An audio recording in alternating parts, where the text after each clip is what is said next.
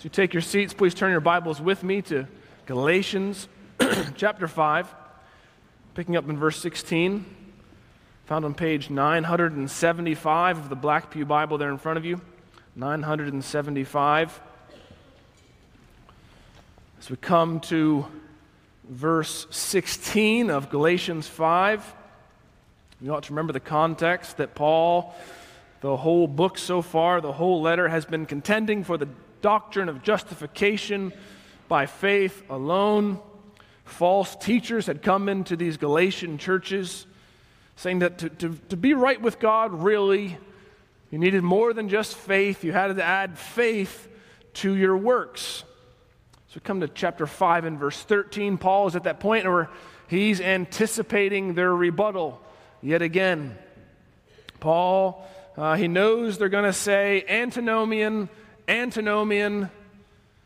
They're going to call him names. They'll say, once you take away the motivation of earning their salvation, you only have a licentious, lazy, loafing, lawless people.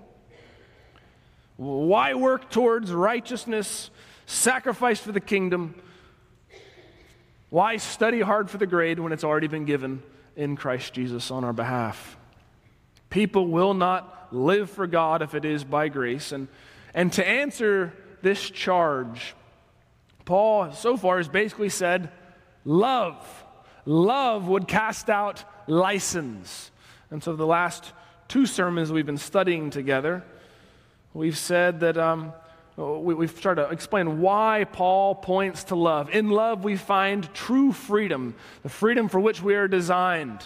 We are then changed from an N-shaped universe to a U-shaped universe, so we can love God for His own self rather than the gifts He might give us. And because of the opposite, as we found in verse 15, the biting and devouring, consuming one another, that is the opposite of a self-giving love, rather a self-satisfying consumption. And as we turn to verse 16, I think that first question is still in view. Why does the Christian continue to labor, work, when they already have the goodness of grace? And there's a second question on top of that, I think, also. It's a question that ought to come naturally out of verse 14. If this new law, the summation of the law, is love your neighbor as yourself, that is a weighty law. Indeed, it's an impossible law to keep. To use all the same ingenuity and effort and care and concern that you provide for your own needs and the needs of your family, to do that for your neighbors and even your enemies.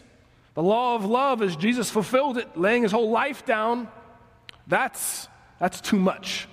That's an impossible standard. How might someone be able to keep that law? So you see, there's two questions. Why do Christians still work when they've been given grace?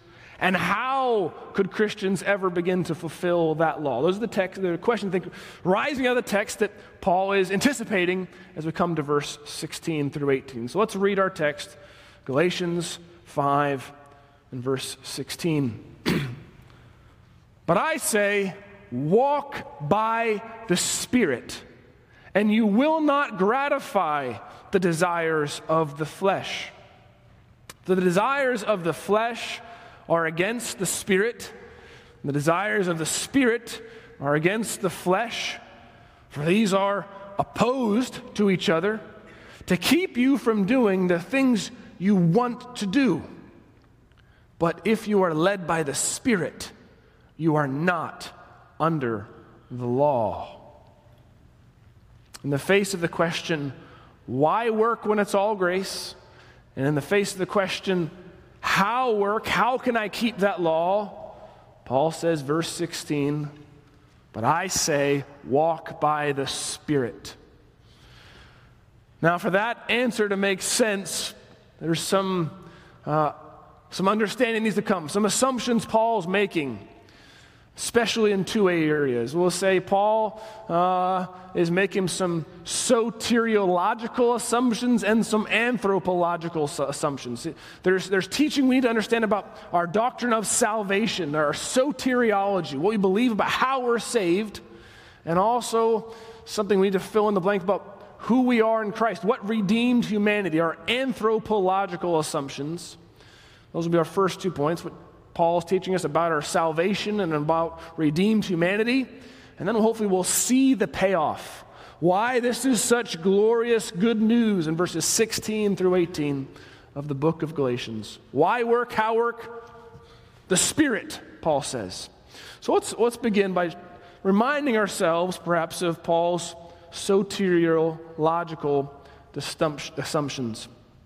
In verse 16, when Paul commands you, but I say, walk by the Spirit, that can feel and seem rather abstract, ethereal, unclear. What does that mean, Paul? How does one walk by the Spirit? Do you mean walk in a spirited way, like the pep band and the Spirit Squad with a good attitude? You can do it, you can do it, you can? No, that's not what Paul means when he says walk by the Spirit. No, Paul, I think, is assuming you have the fundamental mechanics of how our salvation works. And there's nothing more fundamental than what Paul so often calls being in Him. In Him. It's a phrase he uses throughout his letters over and over again. It refers to our doctrine of union with Christ. Union with Christ. That's what Paul explains in Romans 5. That all humanity is either in one man or in another. It's either in our first father Adam or in the second Adam, the Lord Jesus Christ. All humanity stands under one fatherhood or another, either in Him or in Him. This is the way Paul speaks as he praises the Lord and unfurls the doctrine of salvation. I say his soteriological assumptions in Ephesians chapter 1, that famous chapter, where 14 times we read the phrase, in Him, in Him, in Him. See, our in Himness, our union with Christ, is the most foundational way to speak of our salvation. As Paul says to Timothy, in Him the promises of God have their yes and amen. Or as he says in 1 Corinthians 1:30, he explains, you are in Christ Jesus, in Him who became to us wisdom from God, righteousness, sanctification, and redemption. So that we ought to have, and clear in our minds, a Christ-centered soteriology, doctrine of salvation. It is in His life, His death, His resurrection, His righteousness, His goodness, His redemption, His grace that is given to us that we have salvation at all. And the question that ought to follow is how? How? Well, of course, as Paul has been arguing from the start of the letter, we might say, how are we saved? Well, we're saved by faith. Faith alone. We might say that faith is the instrumental means of our justification. And yet, to look deeper, where did that faith come from? Was that something we drummed up from within, something that I had that my neighbor didn't? No, what do we believe about faith? No, we say that even our faith is a gift. Ephesians 2:8-9. Our faith comes, we might say, by the power of the Holy Spirit. We might say that faith and the Holy Spirit are two sides of the same coin. Two distinct and inseparable instrumental means of our salvation, of our union with Christ. Paul assumes that you know how we get what Jesus did long ago and far away communicated to us. If Jesus is the water tower of our salvation, and in Him are all the benefits of God, all the goodness, all the grace, all the righteousness, how does it come from Jesus to me? From Jesus to you? I say by the instrumental means of faith and the power of the Holy Spirit. The Holy Spirit, we might imagine, if Jesus is the water tower, are the pipes, the unsung hero to bring us the living water of life that springs up in our souls. Paul assumes you know that any Christian has the Holy Spirit at work in their lives. The third person of the Trinity is communicating the presence of God to you. It is He. Yes, God the Father is with you. Jesus Christ, who promises to be with you, is with you. But they are mediated how? How are they with us? You might say, spiritually. by the Holy Spirit. And this alone, Paul's assumption, you know that the Holy Spirit is with you at all times to be walking with. See, I might say that alone has immediate and important application for every believer. For example, His presence in your life. If the Holy Spirit is truly with you at all times, being in Him, connected by the Holy Spirit, that leaves no excuse for sin. You can't say, as a Christian, I couldn't do it. I couldn't resist the temptation. You can't say of your husband, I just can't take him anymore. You can't say of your mother-in-law, your wife, or the hard person in your life, I just couldn't put up with it. You can't say, I couldn't say no. Why? Well, fundamentally, being a Christian means that the power of God is mediated to you by the Holy Spirit. Any sin we commit as Christians, we are fully responsible for. Paul explains in 1 Corinthians 10 that He provides a way out. He provides a means of standing up under temptation. That means, we know, is the instrumental means of the Holy Spirit. The presence and power of God with us by the Spirit. So that when Paul says, walk by the Spirit, because the Holy Spirit, Paul says walk by the Spirit because the Holy Spirit is a fundamental part of what it means to be a Christian in Christ, saved. And moreover, when he says walk, that is an imperative because you have agency, you have a responsibility in your fight against indwelling sin. Of course, we're not all of a sudden made perfect in this life.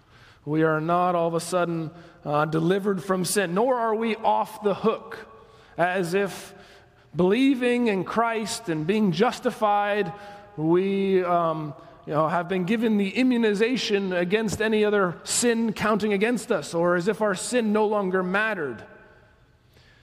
It's often a misunderstanding, perhaps, that to be justified by faith alone is the only way of speaking about our salvation.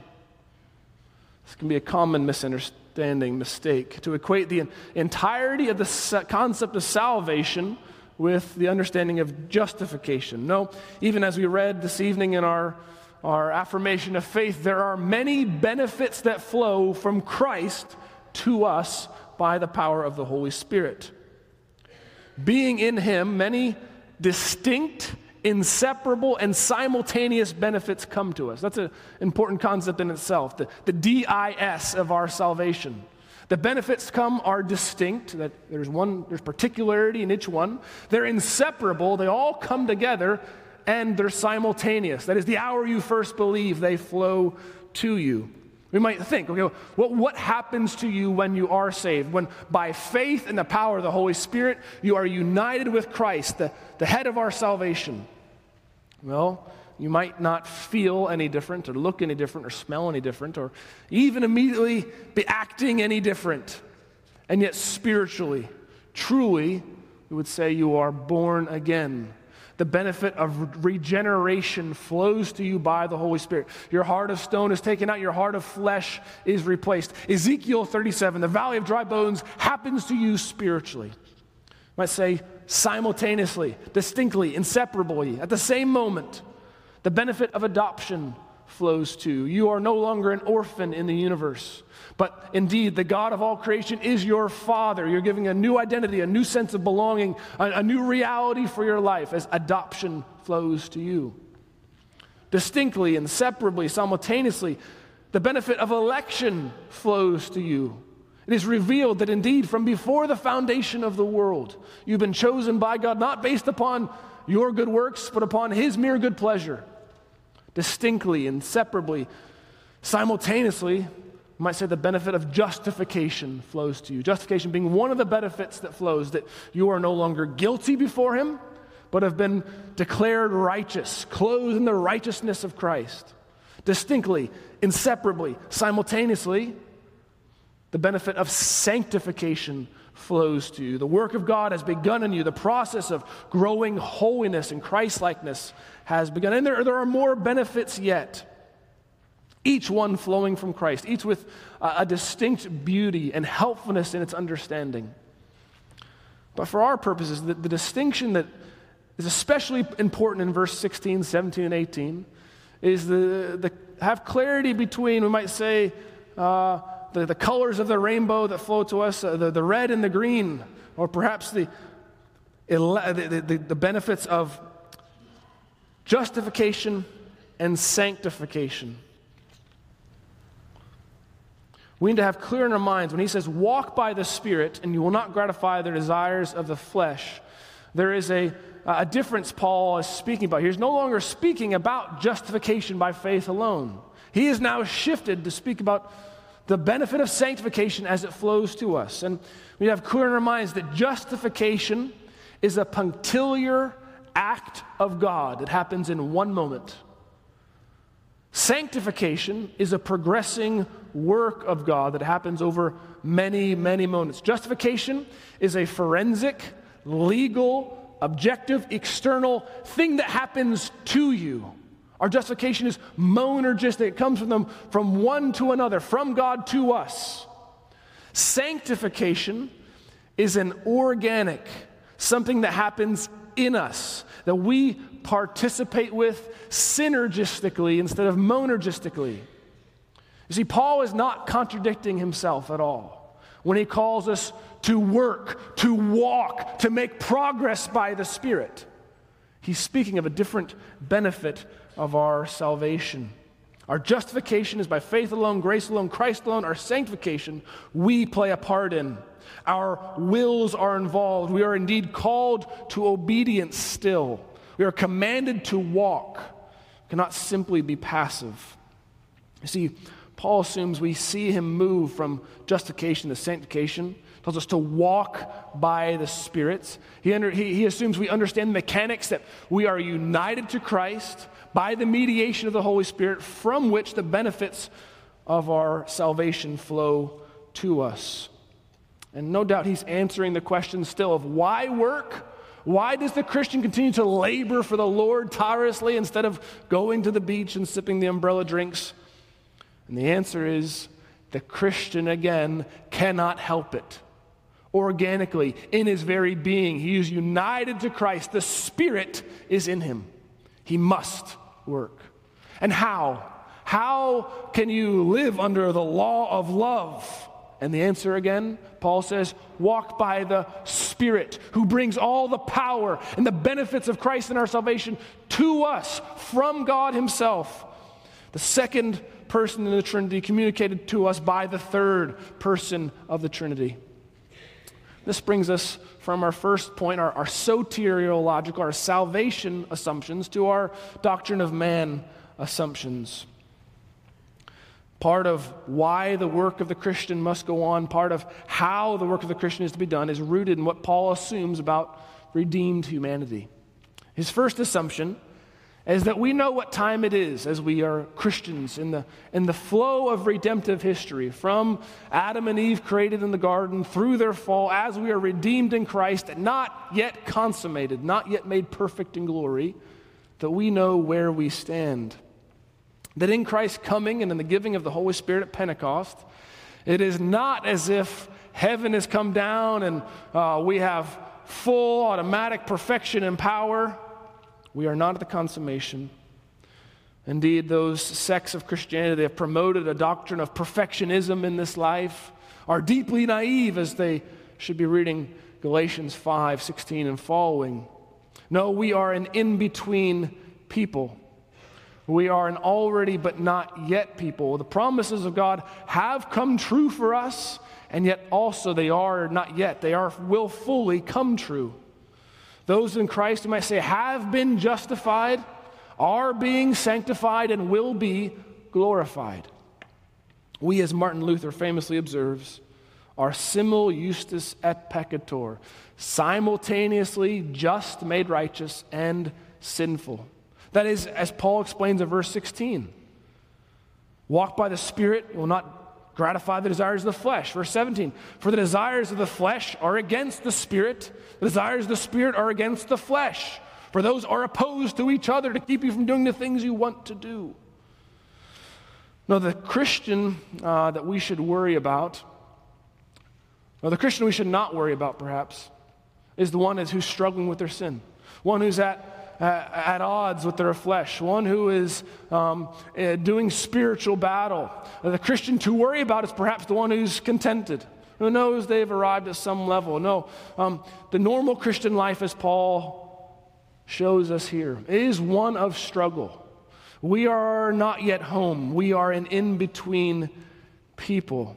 The one who is not fighting the lusts, who is seeking to tame the tongue or purify the heart. The Christian life is one of struggle, we might say occasionally externally with persecution, but always internally a struggle against the flesh as it stands opposed to the Spirit. Paul describes it in Romans 7, verse 21 following. He says, I find this law at work. Although I want to do good, evil is right there with me. For in my inner being I delight in God's law, but I see another law at work in me, waging war against the law of my mind, making me a prisoner of the law of sin at work within me. Or in 1 Corinthians 9, he uses the illustration of the athlete struggling against his own flesh, pummeling his own body to bring it into submission. This is indeed the day in and day out life of the believer. They are at work against the flesh, empowered by the Spirit. If they believe, the Holy Spirit is making it possible and uniting them to Christ, from whom flows not only a righteousness that is imputed to us in our justification, but also a grace that enables and enlivens us, as we'll see, to bear fruit, the fruit of the Spirit in our lives.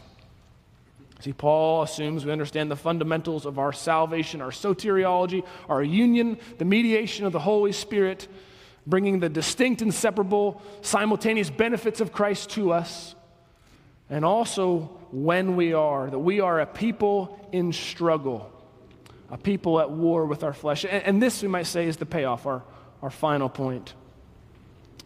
The Judaizers who were attacking Paul, who were asking, what will motivate the people to do good works? What will motivate you to follow Christ even though your salvation and heaven is assured? We can say with clarity that the Judaizers did not understand the gospel. So anyone who walked the aisle or prayed the prayer and got baptized or whatever and treats that encounter as a kind of immunization from hell, as a ticket to indulge the flesh, you do not understand the truth. You do not understand the gospel. No, you see, Paul says, the Spirit,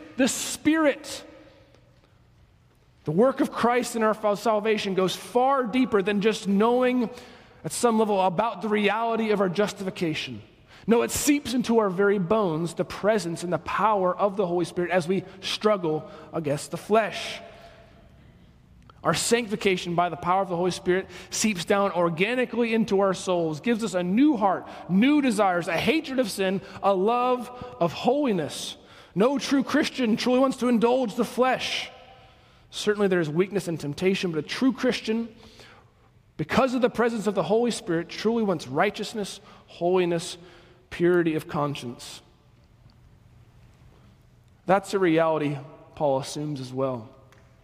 That the struggle he describes of wanting to do right is actually there.